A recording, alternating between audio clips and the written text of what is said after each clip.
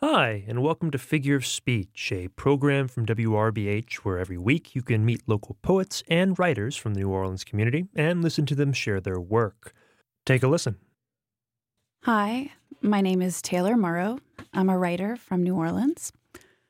I also co-produce a literary reading series here in New Orleans called Dogfish, which takes place usually the third Thursday of each month in St. Roch.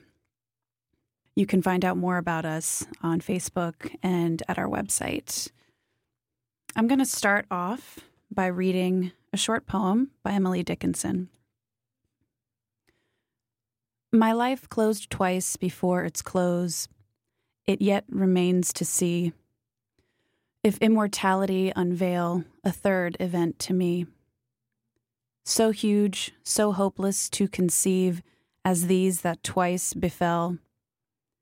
Parting is all we know of heaven and all we need of hell.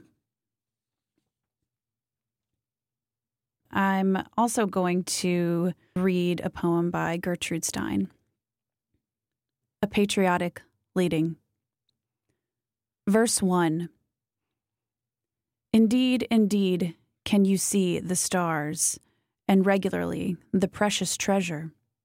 What do we have without measure? We know. Verse 2.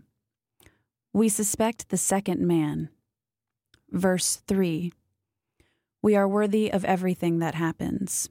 You mean weddings. Naturally, I mean weddings. Verse 4.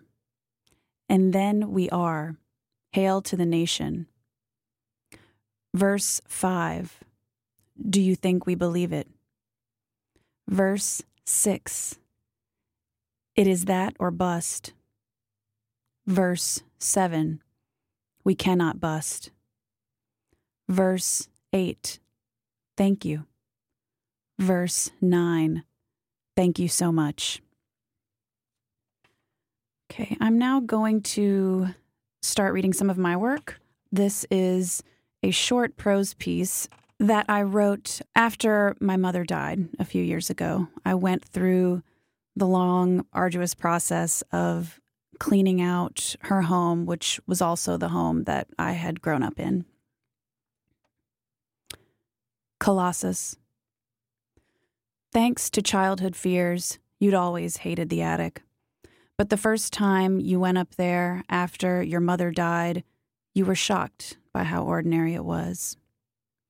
Your clothes soaked through with summer sweat that pooled on your skin, blurred your vision. You didn't see any ghosts. Instead, kitchen chairs, broken subwoofers, toys for dogs long deceased, teenage softball jerseys, a wooden crib you didn't recognize. Downstairs, a bedroom had become a storage room for everything imaginable. Fish tanks, board games, medical records, cigarettes, a few dead cockroaches. The day she died, you stood there and found yourself reaching for a garbage bag, throwing things furiously inside. Your aunt looked at you like you were lost. This room will have to be cleaned, you'd said, grabbing dried-out pens and instruction manuals as though nothing could be more obvious. Today, you pick up whatever is nearest and hand it to your friend. Trash, you say, or keep. At the yard sale, it was surprisingly easy to watch Legos and craft paints exchange hands, to pass them on to the next person. Months would pass before you'd regret that. You have to keep this. Your friend places her beer on the windowsill of the room that was once your mother's bedroom. That's your baby blanket. You'll pass that down to your children. She's exasperated. She was definitely going to have children one day. She'd be a great mom. You look at her without saying anything. She is your oldest friend, and she already knows how you feel about motherhood. You shove the blanket in a white plastic bag. You are so tired. There is nowhere to sit but the dirty floor. The air is thick and heavy. Has it seeped downstairs from the attic? I'll keep it for now, you sigh. One of the first things you pull out of the attic is a grocery bag, tucked away near the entrance. A figurine pokes through one of the holes. You recognize the form of the chipped clay immediately, the Colossus of Rhodes.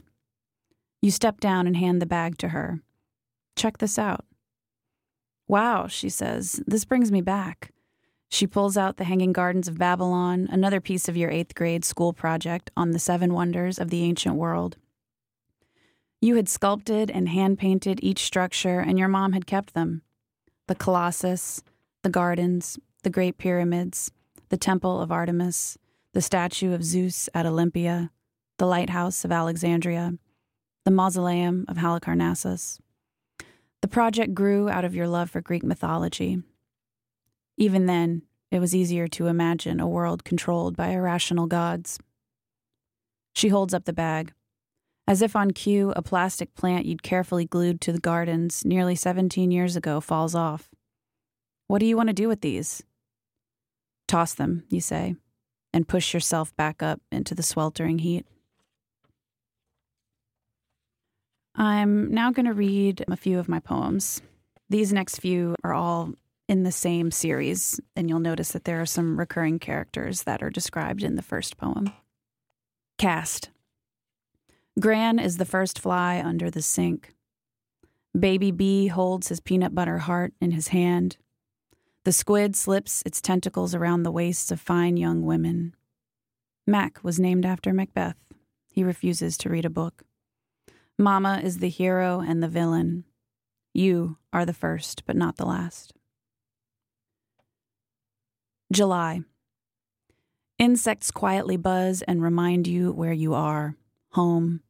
You spit into ditches.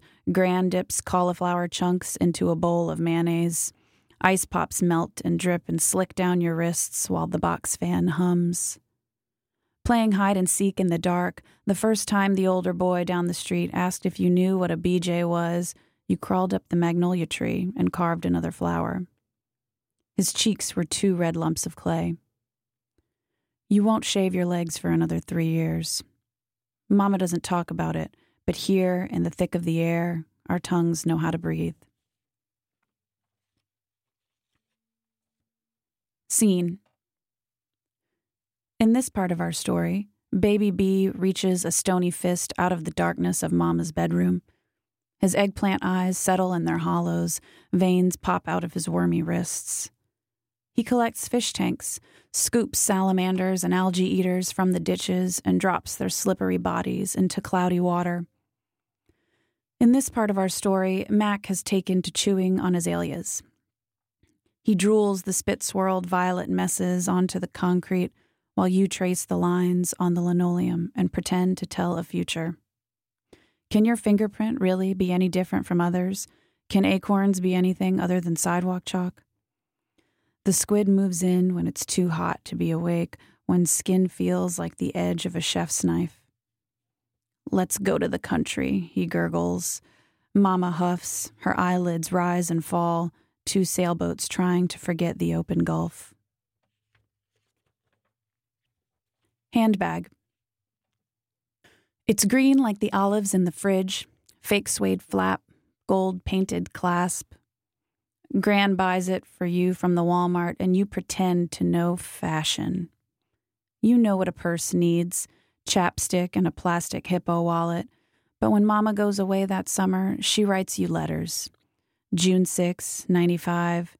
Hey, baby girl, I love you and miss you. This place is nice. They have us making art. You could read her handwriting for pages, careful loops in her script, her J's jutting out like an open refrigerator door. The letters take up all the space, no room for lip glosses and jewel cases. You read them till the notebook paper frays at the folds, till there's nothing left, till the words become a prayer for themselves and you and the handbag, which is not a handbag at all, but now a green gold coffer to bury in another pyramid. Okay, now I'm going to read a few other poems, not from that series. Duo. You were a twin once, you said.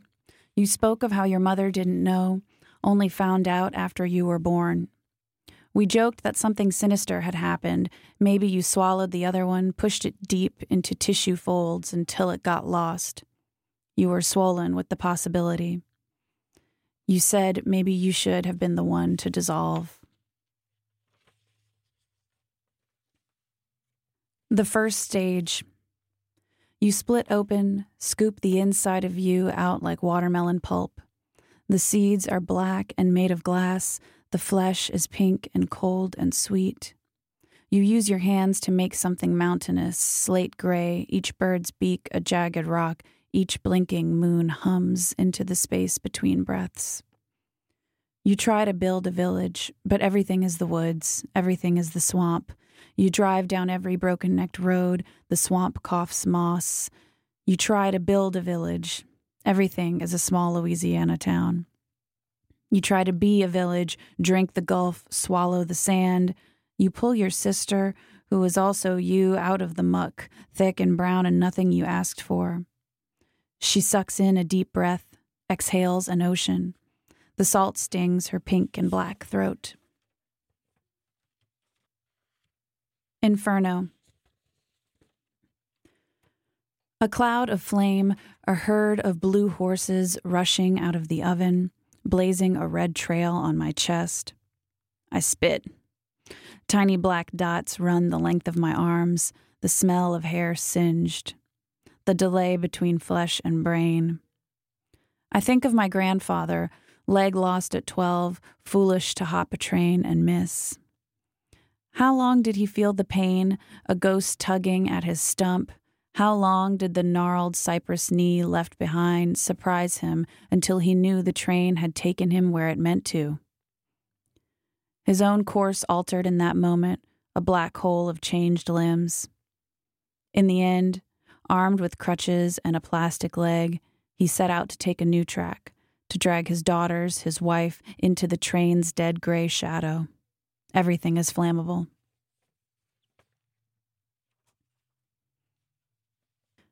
Parable. At Grandma's house. Mom, check. Little baby girl, check. Terrible tragedy. Phone call says, have you seen the news? 9,000 people are dead. Suddenly, the air mattress I've been sleeping on is not safe. Everything around me is water and overgrown grass, thick. The danger of sharks, no alligators, no dirt. Nature always returns the favor. Inside, Mom sleeps the high off and the whole backyard is flooded. Backwater, breakneck tulips stretch over the water's edge, sprouted overnight. An old man offers lawn services. Choose from this list, he says. Are you an angel, we say. Sometimes you just have to say yes. In no time, the water drains, and was there ever a tragedy? Clutch baby girl close to your chest, near the incision. Watch the tulips breathe, shine. This is our kind of dirt.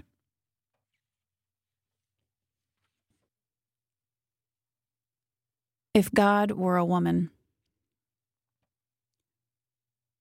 I close my eyes and remember a prism, a paperweight, probably purchased in some novelty store, clear and plastic, blue felt bottom. But the way the light pierced its center, the way the rainbows shot out, a storm of colored shards in my childhood palms, makes me think of watching the news with my grandmother, Southern, nearly 90, dresser drawers filled with rosaries no longer used.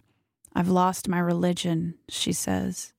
2 grown children gone before her, a grandson of 22. She knows the incantations by heart. Her arthritic fingers used to trace each plastic bead, full of grace.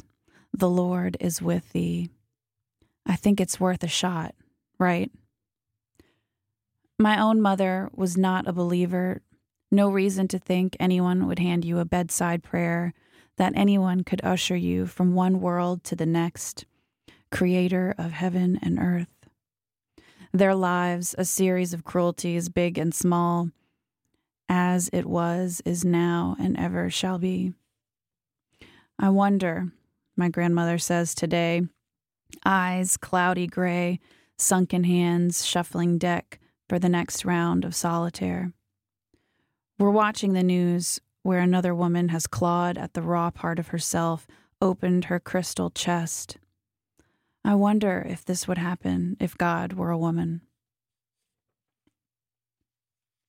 And then one last poem from me. This one's called The Other Place. Underwater, the waves crash and we just keep resurfacing. Lungs flatten against ribs.